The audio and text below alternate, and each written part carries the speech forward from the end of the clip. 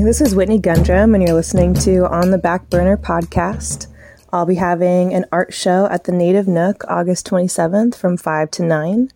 My husband, Adam Gundrum, will be playing an acoustic show toward the end of the evening. My art is abstract. It's been pretty much all of my life.